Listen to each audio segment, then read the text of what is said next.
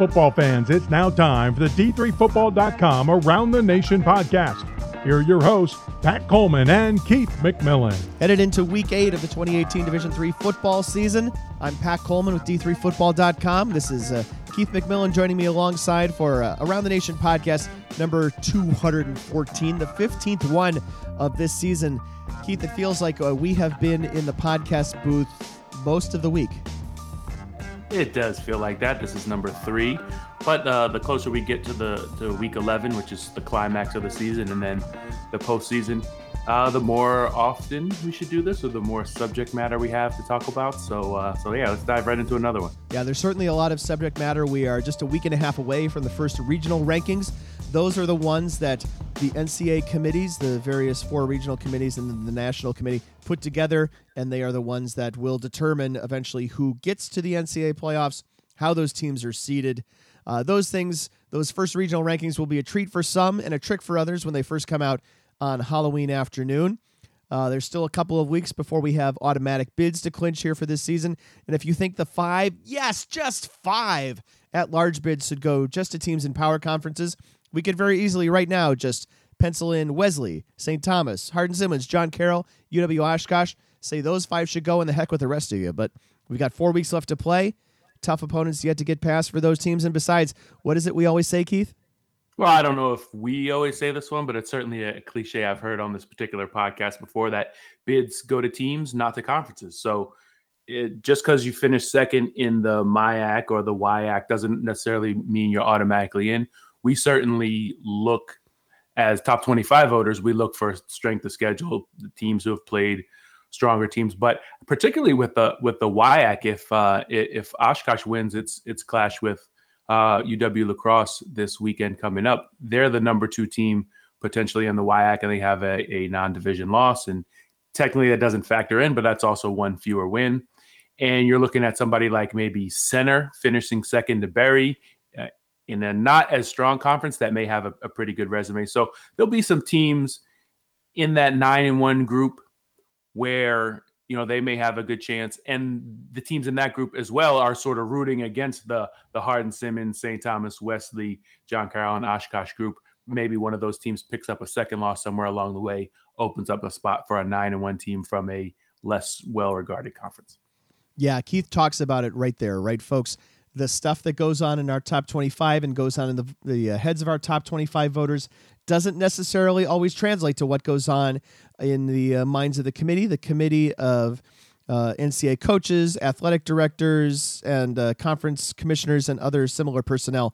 They have their list of criteria that they go by: in region winning percentage, head-to-head wins, strength of schedule, common opponents, results against regionally ranked opponents. Those are the 5 main ones. And we will have Jim Catanzaro, who is the head coach at Lake Forest College and also the chair of the Division III National Football Committee. He's agreed to sit down with us for a podcast interview next week. Keith, he also requested a hip-hop battle of some sort, so I am not super familiar with those things, so we better make sure that there's a time that you're available as well. Yeah, I'm pretty sure this is not going to be like 8 Mile D3 style. I was trying to think of a number that would have made the joke funny, but I think he just wanted to, maybe was it trivia I think he wanted to talk about. But in any case, for the folks out there who love D3 football and for whatever reason don't love old school hip hop, Coach Catanzaro is, of course, the national chair. And what we'll try to do over the next several podcasts, and especially when we have him on, is break down what how teams get into the playoffs, what the 2 committees, right, there are regional committees that report to the national committee, and the national committee is made up of 8 members that are all parts of the regional committees. The RACs talk every week, and the regional groups put out the regional rankings. So we'll make sense of all that in the next several podcasts. We'll explain how teams get chosen to the postseason for those of you who are relatively new to D3, who are not familiar, who just need a refresher. And I think right now we're in kind of this fun place in week 8 where there are a lot of teams that still have, hopes and dreams ahead of them, even if they're stuck behind a team in a where they don't have a hope of winning the conference. And I'm thinking in this case, the OAC, right? Most likely Mount Union is going to win. They've already beaten Baldwin Wallace and John Carroll. But right now you've got four teams in that conference that are 5-1 or 6-0. So there's going to be some pretty good head-to-head matchups in week 8, 9, 10, and 11. The American Rivers Conference. Rolling on the river. Not quite at that edge of the echelon in Division III football, right? But they're a conference also that has an unbeaten team at the top in conference and overall, and they have 4 teams right behind them with 1 loss apiece. So there are a lot of things will be, kind of hashed out over the course of the final 4 weeks here of the Division III football regular season. We'll have one of those key pieces coming up this week. We'll have a key piece coming up in the Ohio Athletic Conference, and Keith and I will preview those games and some of the other big games here on this Friday podcast. So as we mentioned, we did an extra podcast this week. If you missed our Tuesday podcast, that was one where we took 10 questions that people sent in via Twitter, and we ran them right down the list. And I had a lot of fun doing that. Keith and I managed to stay awake after we recorded the Monday podcast at about 2 a.m. on Monday morning. And I think that if people send a bunch of good questions, we'll probably do another extra podcast this week, and maybe we'll combine it with our Catanzaro interview, or maybe we'll have 4 podcasts. Yeah, whatever we do, we have to leave some time in between for eating and sleeping. But I actually like I like the mailbag format, because we just know there are people out there listening. And we've been doing this so long, Pat. This is our 20th season, as you say, at the top of most podcasts. And it's our 20th season covering D3. It's our 12th year podcasting. And so sometimes we've said the same things over and over again, and it's kind of hard to figure out what needs to be repeated and what people need to know. Sometimes we're just talking about, like, some of the questions on Tuesday were just particular to this season. But as we get closer to the postseason, I think there will certainly be things, especially with playoff criteria, the 500-mile rule.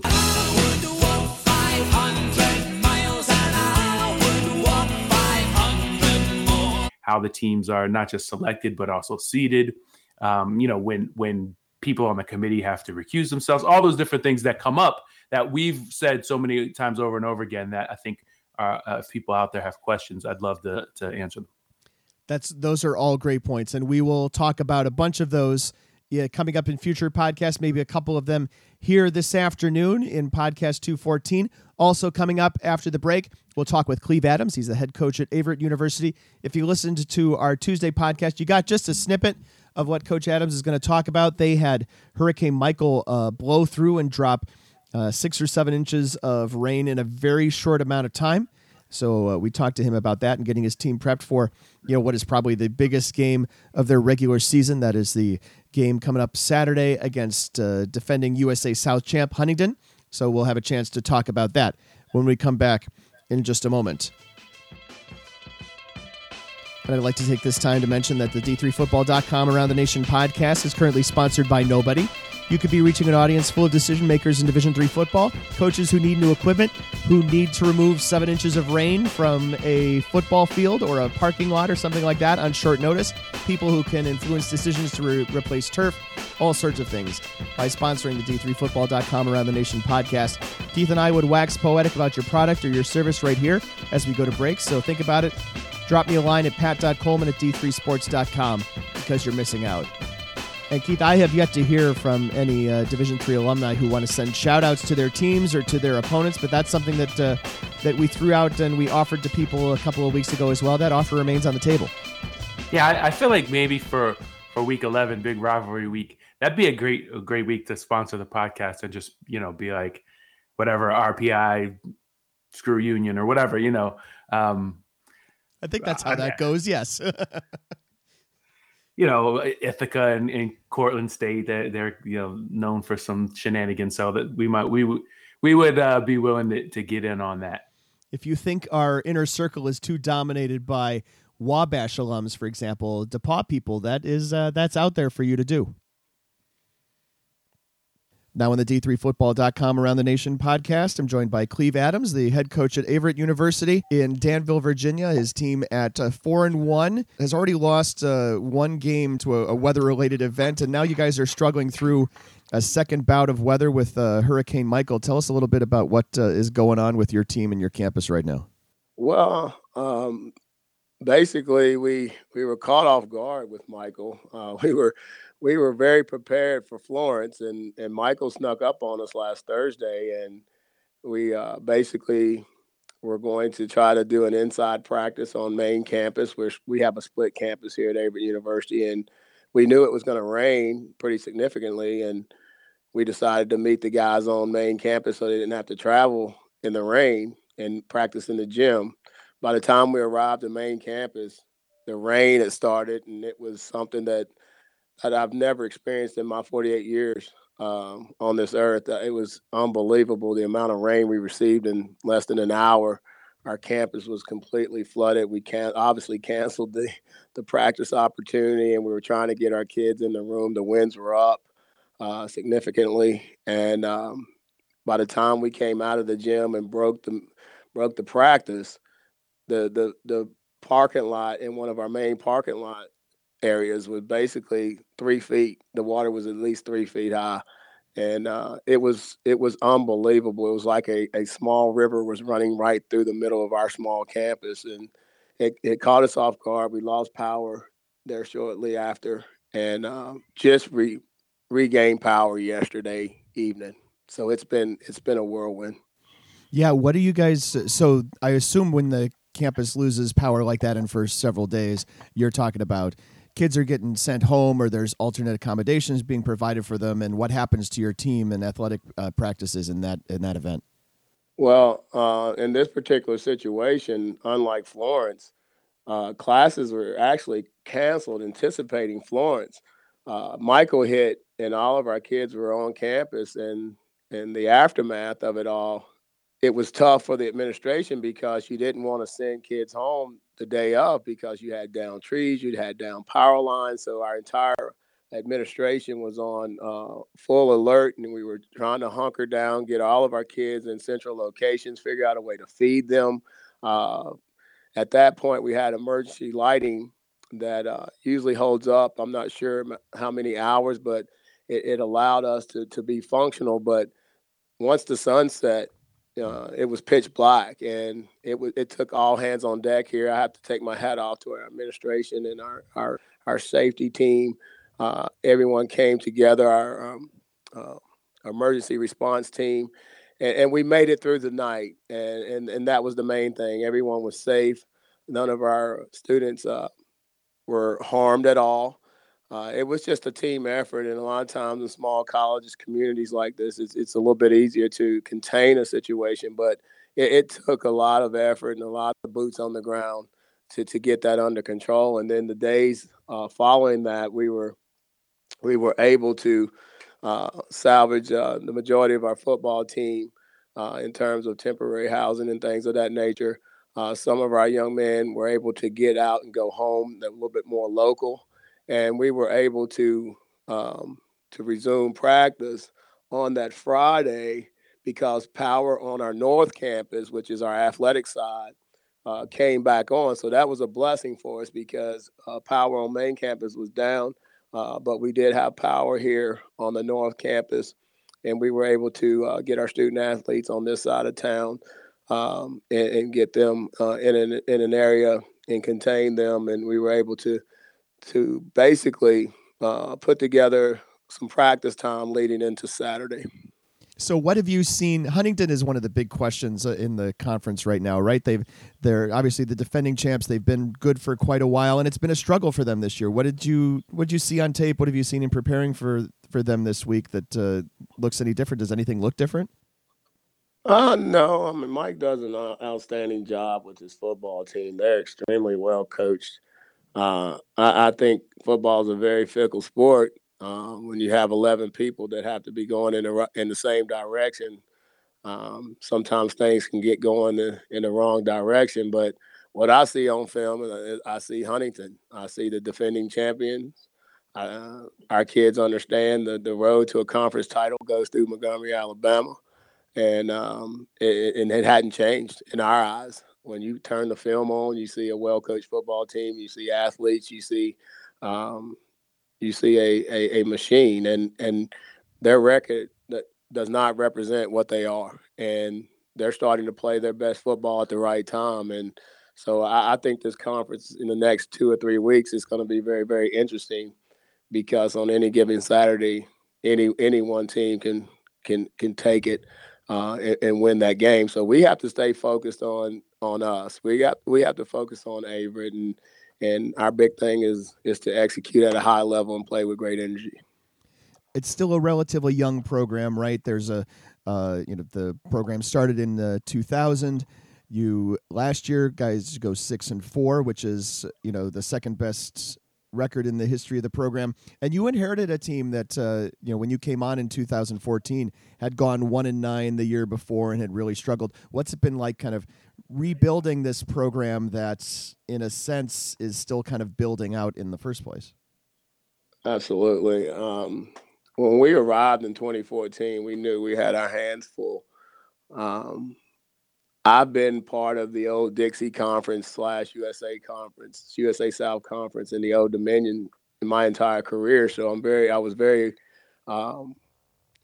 aware of the situation.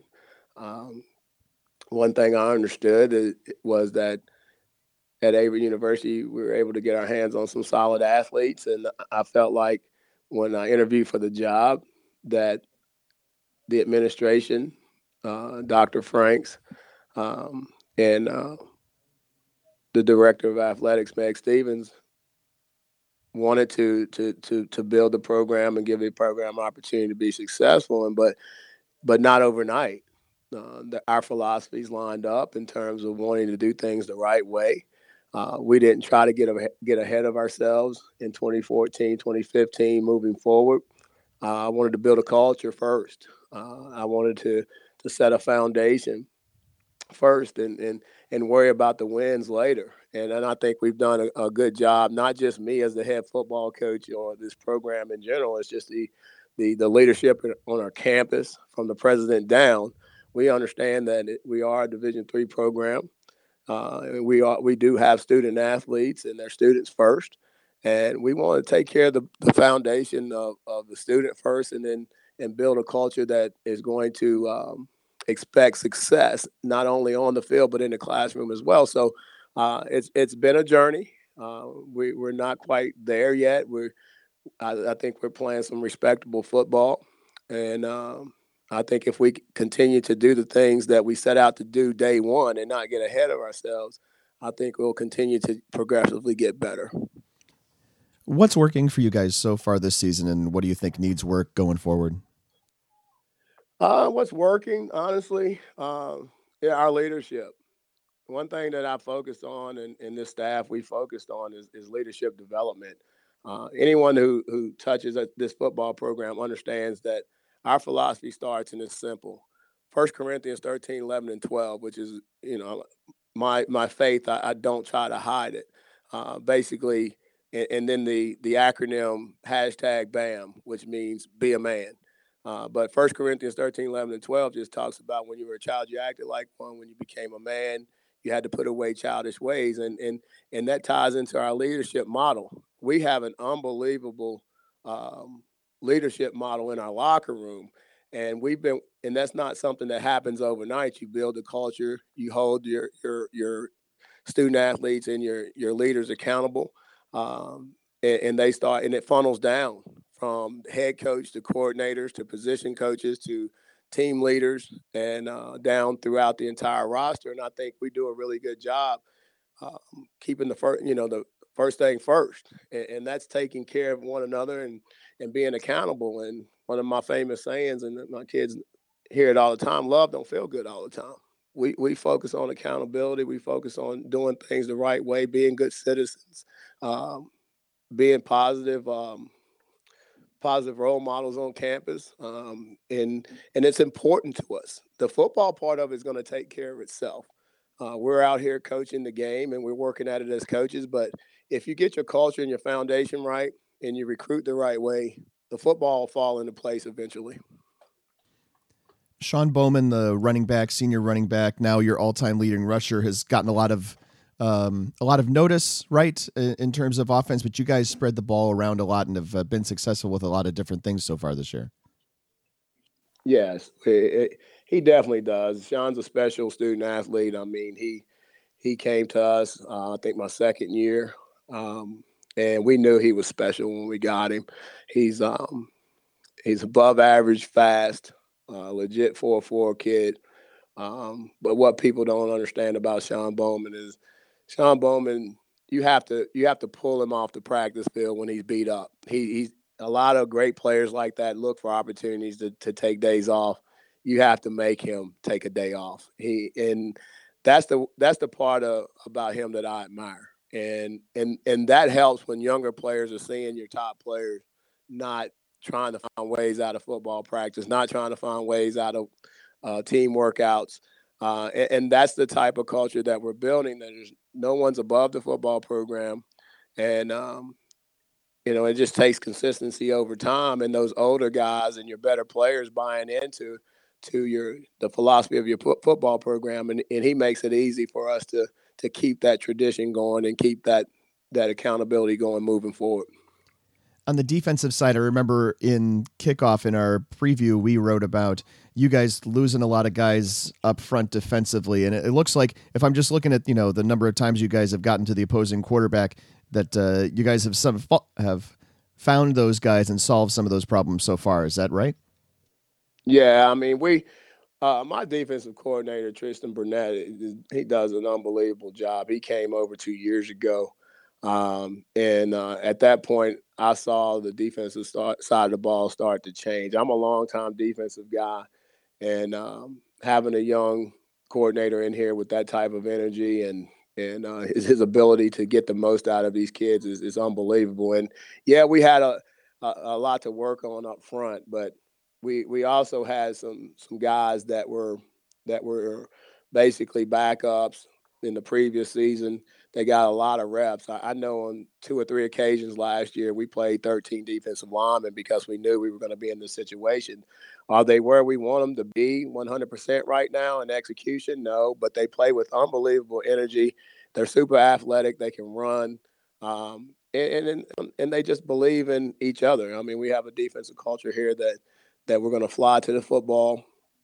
And execution, we hold execution to a high standard here in terms of doing things right. And I think some of the holes and some of the experience that we lack, we just make it up in the effort. Keith, I came into this interview with about 10 bullet points of things to talk about. And when we got into the virtual recording studio, Coach Adams tells me a little bit about what's been going on campus, and I basically rip up the entire plan and start over. We had no idea what was going on at Averett this week. Pat, one of the reasons D3 is so fascinating is because with 250 football playing schools, literally coast to coast, there are always more stories than we're able to tell, and you stumbled upon this one. So from the Hurricane Michael flash flooding to Cleve Adams quoting 1 Corinthians, I'm always drawn in by the interviews. I was working at the Washington Post on the night of the storms, and technically Hurricane Michael was more than one night, and we had planned for it to be really bad when it hit Florida and crossed over Georgia and maybe into the Carolinas. But I don't know if folks in Virginia, and for those of you listening, for those of you who aren't familiar with the geography in Virginia, Danville is basically on the North Carolina line, central Virginia. That part of the state just got crushed because the warnings across the Southeast were very strong. Again, Florida, Carolinas, Georgia, they knew they were going to get hit pretty significantly. And you get that warning several days out. You plan for it. You can evacuate cities and towns. You can, batten down the hatches or whatever. But when all you hear on the news is Florida's going to get hit, and then all of a sudden, the storm comes through and drops inches and inches and inches of rain on your city within an hour, and just nobody's sewers or drainage or whatever is equipped to handle that. It can be, I guess, catches you off guard. It could be startling. Coach Adams talked about it in the interview, that a school, when it knows something is happening, can have a plan. It can safely send students off campus, go home, be with your family, be where you're safest. But when it happens kind of unexpectedly, there are all these contingencies, but a lot of the contingencies go out the window. And so everybody just sort of bands together. And because he said they got through it, nobody got hurt, they may look back at that. I have memories from when I was in college of getting caught on campus with, like a foot and a half in the 96 blizzard. I'm sure some of you out there have different stories of getting stuck on campus for different weather events. And it actually ends up being kind of a warm memory. But I'm sure at the time it was kind of crazy. I can be honest with you. I cut more out of this interview than I've ever cut before. It was just a fascinating 19-minute conversation. You guys got the best 13 minutes of it. And congratulations and kudos to everybody at Averett University for making things happen this week and getting this team on the football field and everybody else safely both off and then back onto campus. Moving on to our 6 games to watch, and we're going to, with some trepidation, let Frank Rossi kick us off. From In the Huddle and D3Football.com, I'm Frank Rossi. Last Saturday, another piece of the NJAC Conference race puzzle was potentially solved when Salisbury, despite scoring no points in the last 3 quarters, held on to beat then-undefeated Montclair 17-15. Montclair faces another challenge this week and needs to win to still have any chance for the playoffs as number 4 Frostburg State comes to town. The Bobcats cruised to a 56-0 victory over William Patterson on Saturday, scoring 42 points in the second quarter. While it's tough to single out just one successful aspect of Frostburg State's team, quarterback Connor Cox has led the way for his team, throwing 10 touchdowns against just 2 interceptions this season. Defensively, the team has registered 50 tackles for loss, including 23 sacks. That's nearly 5 sacks per game for the Bobcats defense. But the Redhawks defense is no pushover either. In fact, they've given up just 8 points per game compared to Frostburg's 11. Montclair even held Salisbury's prolific rush offense to just 148 yards Saturday. However, to pull an upset, not only will the Montclair defense need to sustain their strength, but the offense will need to up their game after a tough day versus Salisbury. Quarterback Jaquil Birch had thrown just 3 interceptions this season before Saturday's 4-interception performance. Obviously, a repeat performance against a team that capitalizes on mistakes like Frostburg State would lead to a lopsided affair. This correspondent remembers heading to Montclair last year when nationally ranked Wesley came to town, with the Wolverines needing a fourth-quarter comeback to win the game because of Montclair's defensive strength for the first 3 quarters of play. While an upset is a large long shot Saturday, this game will certainly not be a gimme for the Bobcats. Back to you, Pat and Keith. Frank Rossi with about the most normal toss back to studio. Now let's toss it back out to Adam Turer. For the first time, the CCIW title could be on the line in St. Louis, Missouri. In their first year as conference members, the Washington University Bears have started 4-1 in league play and are tied for second with Millikin and North Central. That trio is looking up at conference unbeaten and 17th ranked Illinois Wesleyan. First place is on the line when the Bears host the Titans on Saturday night. Wash U is led by a stifling defense which held Wheaton to -3 rushing yards and 10 points last weekend. Quarterback Johnny Davidson completes 69% of his passes and has thrown for 1,639 yards and 13 touchdowns. He will be tested by a Titans defense that yields just 187 passing yards per contest and has snagged 10 interceptions. Quarterback Brandon Bauer has passed for 13 touchdowns and rushed for 8 more to lead the Titans offense. 4 different receivers have over 25 receptions, and Morgan Alexander is averaging nearly 100 rushing yards per game, so the WashU defense will have another tall task. Can it rise to the occasion again and cause a logjam atop the conference standings? With IWU hosting North Central on November 3rd, no matter Saturday's result, the CCIW conference race will come down to the wire and be among the most thrilling in the nation. That WashU is already part of the conversation in year 1 is a huge boost to the already strong conference. Pat and Keith, back to you. Thanks a lot, Adam.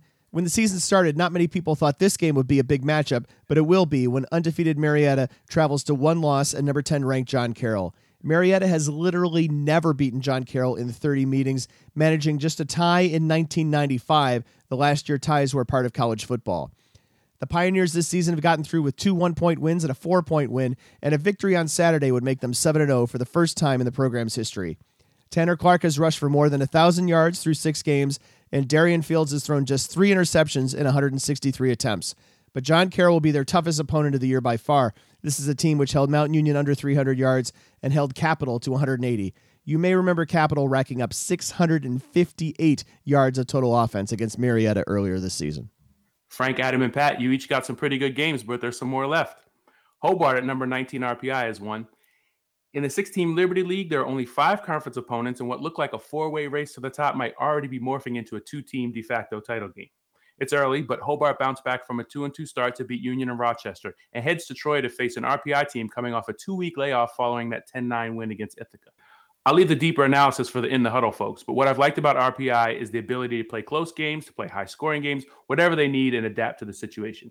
If the Engineers win, it could be clear sailing until Dutchman's shoes. And if Hobart goes to 3-0 in the Liberty League, the conference race and the potential playoff seed for the conference champion gets a little murky. One of the games I'm most looking forward to, Keith, is the one I'm going to be at on Saturday, and that's Central putting its unbeaten record on the line at Wartburg. The preseason number 13 team, Wartburg, has 2 losses, most recently a 37-36 defeat at home to Simpson in Week 5. But the Knights still control their destiny almost. They are one of 4 teams with 1 conference loss in the ARC, but they have unbeaten Central coming to town for homecoming. Now, you may remember Central from its trips to the 2000 and 2007 national quarterfinals, or if you've been following D3 longer than we have, or almost longer than I've been alive, you may remember their 3 Stag Bowl appearances or their 1974 national title. Wartburg has won 4 of the past 5 meetings between the teams, but Central comes in with a potent offense while also leading the conference in total defense. Matt Sasha remains the Knights quarterback and has completed 69.3% of his passes here in his senior season. Central is coming off of a nail-biter of its own with Simpson, this one a 17-16 victory. Texas Lutheran travels to number 9 Hardin-Simmons, and this is a matchup of 5-1 teams that failed their one big test against UMHB. And even though the Cowboys are ranked 9th and the Bulldogs aren't even receiving votes, Texas Lutheran can put itself in the playoff picture with a win. Hardin-Simmons, after being shut out by Mary Hardin-Baylor, went right back to scoring like mad, putting 48 on Sul Ross State last week. They're statistically the number 6 offense in the nation and number 13 in scoring, even with that big blemish. No mention of Jaquan Hemphill in the game last week, but quarterback Ty Hooper connected with freshman Kevy Evans for 2 scores described on the team website as inside pitches, and wide receiver Reese Childress and slotback Bryson Hammonds keep the offense humming. Texas Lutheran, for its part, is 11th nationally in run defense and runs for 235 yards a game. So look for the battle in the trenches to go full cliche on you to be a huge factor. Ready for On the Spot? I am. Okay, it's coin flip time. Call tails, always. Always. I just, I don't want to assume. The coin flip is super important and On the Spot. It is. All right, we are heads this week, so I will, and it's the Alaska quarter. That's pretty cool. I didn't notice that. Name of the game is called Punch Up, and there's 2 facets to this game, Keith. I tried to pick something simpler because last week was kind of complicated. I don't know. We got a little feedback on that. It got a little convoluted. This should be a little simpler, Keith. I'm going to ask you to pick a mascot that's going to punch above its weight class. So you're going to pick a mascot that's an animal that's going to beat an animal that, normally on the field of battle it wouldn't. So something like, I don't know, a cardinal to beat a tiger, something like that. And then part 2 is you're going to punch up the headline and make it super punchy. Sound good? Oh, interesting. And this is one game I'm picking? Yeah, we could do this with one game. If it's fast and quick and easy and funny, we could do a second game. Okay. All right, Pat, this one's kind of tough because as I scroll through the games that interest me, they're either people against animals, so like Center and Rhodes, Colonel against the Lynx. That wouldn't be a really interesting fight. Or too many people mascots. But I think I have one. And I don't know, but I don't know who should win in real life. I guess I might have this backwards. George Fox, Bruins. Okay. Linfield, Wildcats. Who wins that fight in real life? Should a Bruin beat a Wildcat? Like in real life, man, I feel like the Bruin is like this big behemoth thing, and the Wildcat is kind of a little more athletic, to put it in football terms. Well, I'm curious about this game because I wonder if George Fox has a shot. They've played Linfield well or better than many teams in the Northwest Conference over time, but they haven't been. I don't know how outstanding they've been this season, and certainly Linfield struggled a little bit out the gate, but have gotten themselves together in the past few weeks. So I actually could probably pick this one either way, but the more fierce, I think a Bruin should win in real life. Therefore, I pick Linfield. But I think it could be a better game than the ranking. Linfield's 24th in the top 25. It could be a better game than the ranking suggests. All right, and in addition to the Wildcat punching up in class, right? You got to punch up the headline on this game. So like I gotta get all like kind of punny. Wildcats bite back. George Fox. Oh, there's a fox involved too. This could be good. I mean, Wildcats scratch and claw their way to a 12-9 win against Georgia Fox. All right. Okay, here's how I'm going to put you on the spot this week, Pat. It's not that difficult. You pick as many winners as you want or as few as you want. One rule. You got to pick the westernmost winner. So you pick a game in the West, and then the next one's got to be more to the east, to the east, to the east. If you want to start in Iowa, that's fine, but your next winner's got to be more eastern than whoever you pick. If you start out Claremont Mudscripts, that's fine. Your next winner's just got to be more eastern until you get to the coast. Okay. You ready? All right. I give you 30 seconds to scroll the games and get your mind together. Well, the great thing is that the games are already sorted by kickoff time, and that is a rough. Start at the bottom. That's a rough sort of geography. All right, let's give this a shot. This sounds interesting. Okay, here we go. Pomona Pitzer to beat Whittier. Let's see. Redlands to beat Laverne. Redlands is at least an hour and a half east of Pomona Pitzer. I've already lost track here. I'm going to take Sul Ross State to beat Howard. Good. I knew that's where you were going next. Well, I'm just going to avoid all of the Pacific Northwest because I'm not quite sure where Sul Ross falls in relation to latitude and longitude. Right, and Whitworth's not playing this week. That's the one team in the Northwest I can count on being not quite on the coast. So then we're going to go for, let's see, Concordia Moorhead is at Bethel, and I don't think Concordia Moorhead's going to win. That's my westernmost Minnesota team. It's about Nebraska Wesleyan is playing Luther. I'm going to take Nebraska Wesleyan to beat Luther. So that's Nebraska. I still have all of Iowa to play with. And for those of you out there who are not familiar with the D3 map, if you just have to visualize it in your head, 85% of the schools are upper Midwest, mid-Atlantic, Northeast. Yeah, exactly. So this is where it gets tough for you, Pat. It does. Am I allowed to pull up a map? Or do I have to do this in my brain? The listeners can't see it. Also, you don't have to pick 12 games. You can pick 4 if you want. I was going to try to maximize the potential and just lengthen out this podcast as long as possible, but let's see. I'm going to try to pick someone in Minnesota and someone in Iowa. But I can't pick Minnesota Morris because they're playing Westminster, and we're going to heavily edit this. I already ruled out Concordia. All right, I'm going to take Gustavus Adolphus to beat Augsburg. Gustavus is about an hour and a half west of Minneapolis-St. Paul, so I have all of my Minneapolis-St. Paul to play with.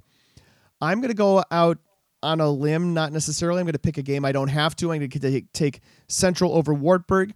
Central is in Pella, Iowa, which is, I think, just a hair west of Des Moines, straight down I-35. This still leaves me a significant amount of the Twin Cities, so I will take St. Thomas over Carleton. And then I'm going to take UW Platteville over UW Eau Claire. I still have a majority of Wisconsin to work with, but I'm going to take McMurray over Iowa Wesleyan. Yeah, not to be confused with the more southern inflected McMurrays. Yeah, I don't know how far east or west of 35 that Abilene is. Abilene's a little west of 35, so I think we've already passed that by. After McMurray, I'm going to take UW Whitewater over UW River Falls. And that eliminates a significant amount of Illinois as well, but I think I have enough room to take North Central over Carthage. Someone's going to have to check the map to see if that's valid or not. And I'm going to take Franklin over Earlham to get into Indiana. I was going to say, do we enforce where the game site is? Oh, I thought it was. It's the winner, right? Okay, right. Yeah, true. That's the assumption I'm going under. So we're at Franklin, which is a half hour south of Indianapolis. I-65 or 74 or something like that. I've driven through most of these places, which is definitely helpful here. You have picked something that I could definitely play with for quite some time. Yes, please spare the poor listeners. I'm going to take Ohio Northern over Capital. Ohio Northern is called Ohio Northern, but it's really kind of in the northwest corner of Ohio. Let's see. Ada, to be exact. Ada, Ohio. I don't have to take a team in Michigan per se. I'm going to take Adrian over Albion just to keep playing here. Adrian is kind of near Ann Arbor, Michigan. The MIAA race is actually pretty interesting. This leaves me the Cleveland area for sure. So I'm going to take Case Western Reserve over Geneva. Case Western's trying to keep pace with W&J in the pack. And hopefully has looked at that video from Saturday to figure out how to defend against the option better than W&J did. Of course, W&J did end up winning 50-43. We have the difference between like the Tennessee-Virginia border and the Pennsylvania-Ohio border, and Waynesburg at St. Vincent would be a great game that nobody should touch because that's a super toss-up game. Waynesburg is west of St. Vincent, though. But I'm going to take Frostburg over Montclair State. Frostburg is probably about 30 minutes or so from the Maryland/Pennsylvania, West Virginia border, about 30 miles east of Morgantown. So now here's the game I want you to pick, but depending on who wins or who you got winning, it's when you slot it in. FDU Florham at Misericordia. That's going to get us pretty close to the Atlantic Ocean for sure. But then I can swing up into New England. All right, I'm going to take Shenandoah over Emory and Henry. I thought a while about who was actually going to win that game, and that's a significant difference between East and West in that game. But Shenandoah gets us to within about 50 miles of the D.C. metro area. And then I'm going to take Johns Hopkins over Gettysburg. That gets us just a little bit north and a little bit east of D.C. Oh, so where do we go next? I'm going up I-95 now, and I'm going to take Wesley over Rowan. That gets me into Delaware. I still got some New Jersey to play with. I got lots of New York. I'm going to take TCNJ over Kane. TCNJ in the Trenton area. All right. I'm going to move into Fairfield County, Connecticut, and take Western Connecticut over Bridgewater State. I am going to take Amherst over Wesleyan. I'm in Western Massachusetts. I'm going to take Plymouth State over Mass Maritime to get me into New Hampshire. And then I have some Western Mass to play with, Western Mass. I have some Eastern Mass to play with, and that's where I'm going to take WPI over Merchant Marine. Keith, I'm sorry I missed FDU Florham and Misericordia. Yeah, this got way out of hand. This whole you can count on me to take any reasonable suggestion and take it far beyond its regular conclusion and all the way to its full logical conclusion. Well, my hope is that our listeners are laughing along with you. Well, beyond WPI, there's not a whole lot. I would have to take either someone from the CBB or instead University of New England or Husson, and I'm going to finish this off by taking Husson over Anna Maria, and that is as far east as I can get in Division III football. Now, I'm going to go out on a limb and say that your picks, whatever 20 that you made, you'll have a 750 winning percentage at least in your picks. I feel good about that. The one I'm most interested or most concerned about is Adrian versus Albion, which I really had no business picking because I don't know nearly enough about any of the teams in the MIAA whose school names begin with A. Yeah, you were just trying to get into Michigan. I understand.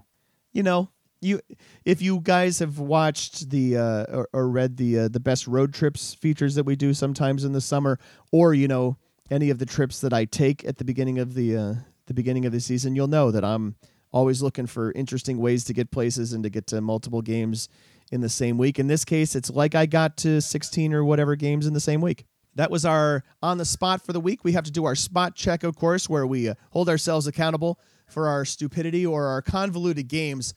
And, of course, last week I asked Keith to pick games in which the winning school had two people's names in it. And, yeah, this was complicated. And if you thought the final version that was in the podcast was convoluted, you have no idea how much we cut out to get to what we got to. Anyway, Keith correctly picked Randolph-Macon to beat Shenandoah and picked Carnegie Mellon to beat Bethany. Then, when I flipped the game around on him, correctly picked Linfield to beat both Lewis and Clark. Now, Keith put together another Plymouth Rock game, and Pat correctly picked Trinity over Tufts in the game of T teams. Then got Coast Guard over Maine Maritime in an ocean faring contest. Picked Ripon over Beloit in the Battle of Schools named after Wisconsin towns, Rowan over TCNJ in the game of schools formerly known as Glassboro and Trenton State, and Benedictine over Wisconsin Lutheran in the Battle of religiously themed NAC schools. But missed on Texas Lutheran beating East Texas Baptist in the Battle of Teams with Texas in the title. The stars at night are big and bright. Deep in the heart of Texas. Pretty good performance, though. I should have gotten Texas Lutheran, East Texas Baptist. I don't know what I was thinking. Random number this week is from 1 to 120. And we've been given game number 77.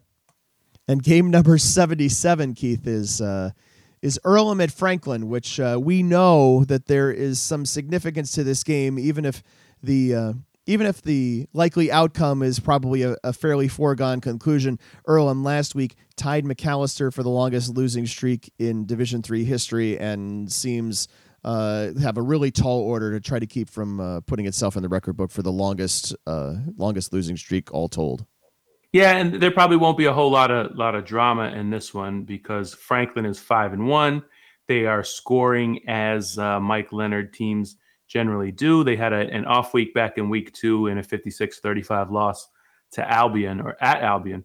But ever since then, they've pretty much been I don't want to say running up the score, but 51, 42, 55, and 42. And that's kind of like the Franklin we know. They'll spread it out, 4 or 5 wide receivers and push the ball down the field. And so you imagine they'll do a little bit of that in the first half on Saturday. And really for Earlham, you just want to see them be competitive, if not this game, at some point before the end of the season. We have to pick a rivalry trophy for this game. I think something like this just goes fairly generic and we get something like the Grizzle Quake Cup or something like that. Oh, no, I got a good one for this. I think Franklin and Earlham is like the old black uncle game, or like the good name for an old black man. Earl is a great name for an old black man, and so is Franklin. What are you going to call this trophy? The old black uncle game. The old black uncle classic. All right.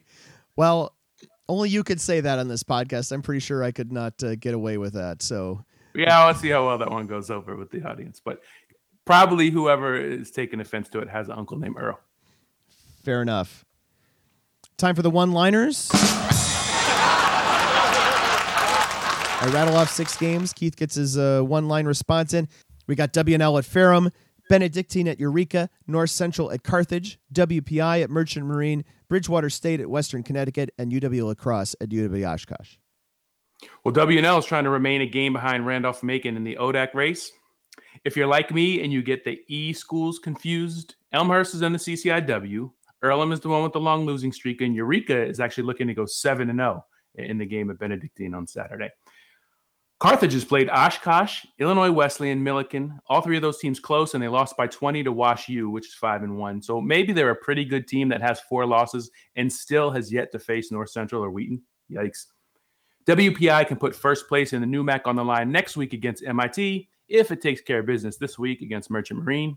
In the MASCAC, Joe Lost Colonials are 6-0. Raise your hand if you knew that. Now throw your hands in the air and wave them like you just don't care. They face second place Bridgewater State, which is 5-2, with Framingham State looming in that race as well. They could be looking at a 3-way tie if Bridgewater wins. Oshkosh and La Crosse are both 2-1, 4-2 in the WIAC, with both having lost to Whitewater. There's a chance at a playoff spot for the winner here, and if Oshkosh doesn't follow up on its big victory against Platteville, it'll be pretty deflating for them anyway. Time to take our tally of quick hits and quick misses. Of course, quick hits is our weekly Friday look at the upcoming set of games with 6 people giving answers to 6 questions in an attempt to give you some set of opinions on what's coming up in the week in Division III football. Last week, our regular panel plus guest James Baker of In the Huddle all picked the Johnny Tommy game as the game of the week, and it's hard to argue that. Although last week's most interesting big game might have been Wheaton at Wash U, and maybe its most unexpected close big game was that Geneva W&J game I mentioned earlier. Nobody correctly picked a top 25 team to get upset, and there was one to be chosen if anybody had the courage to pick Wheaton. Nobody had trouble finding a team which would bounce back from a noteworthy loss. Nobody picked Earlham to beat Anderson, and only James correctly picked the 2 NAC teams which would improve to 2-4, those being Benedictine and, in an upset, Rockford. So James would be the winner if we had winners, or, if we had points. The show where everything's made up and the points don't matter. See this week's quick hits on the website by noon on Friday. Time for Pick 6, where I throw out 6 games. Keith picks a winner and nothing else. SUNY Maritime at Castleton. SUNY Maritime. Thomas More at St. Scholastica. Thomas More. Eau Claire. Long trip, though. Indeed. Eau Claire at Platteville. Platteville. Amherst at Wesleyan. Oh, Amherst is still in front in the NESCAC, unbeaten. DePauw at Wittenberg. Wittenberg. It's good. Should be a good game, but Wittenberg at home should be in good shape. And Illinois Wesleyan at Wash U. I like Illinois Wesleyan maybe more than most. I bet if you dug in the top 25 balloting, I might have them ranked higher than anyone. So make me look good, Titans. And if Keith takes all 6 of them to the end zone, we're not going to tell you. You'll have to figure out for yourself. And this was D3Football.com Around the Nation podcast number 214, season 12, episode 15, released on October 19th, 2018. Thanks for listening, and keep an eye on the rest of our coverage throughout the weekend. Check back to see if we throw an extra podcast out. Who the hell knows? But if you like our podcast, please consider rating it at Apple Podcasts, Google Podcasts, Spotify, all of the places where you get podcasts, because that will help other Division III football fans find it. You can leave comments for us on the blog page as well. The executive producer of the D3Football.com Around the Nation podcast is Pat Coleman. Production assistance provided by Dave McHugh. Our theme music is by DJ Mentos, whom you can find at djmentos.com. Thanks to our correspondents, Adam Turr and Frank Grossi, plus guests Cleve Adams and Sports Information Director Drew Wilson for their time on this edition of our show. And of course, thanks to the creator of Around the Nation on D3Football.com and my co-host Keith McMillan. You can reach us to talk more about Division III football on Twitter using the D3FB hashtag. I'm at D3Football, and Keith is at D3Keith. We have a message board devoted to Division III sports. Did you know? Join the conversation by registering to post with a legitimate email address at D3Boards.com. Also, you can follow D3Football.com on Facebook. Sorry, you stayed to the end of the podcast this week, and there's no cool bonus anything. Next week, though. I mean, I could go get that trombone. Thank you so much, everybody.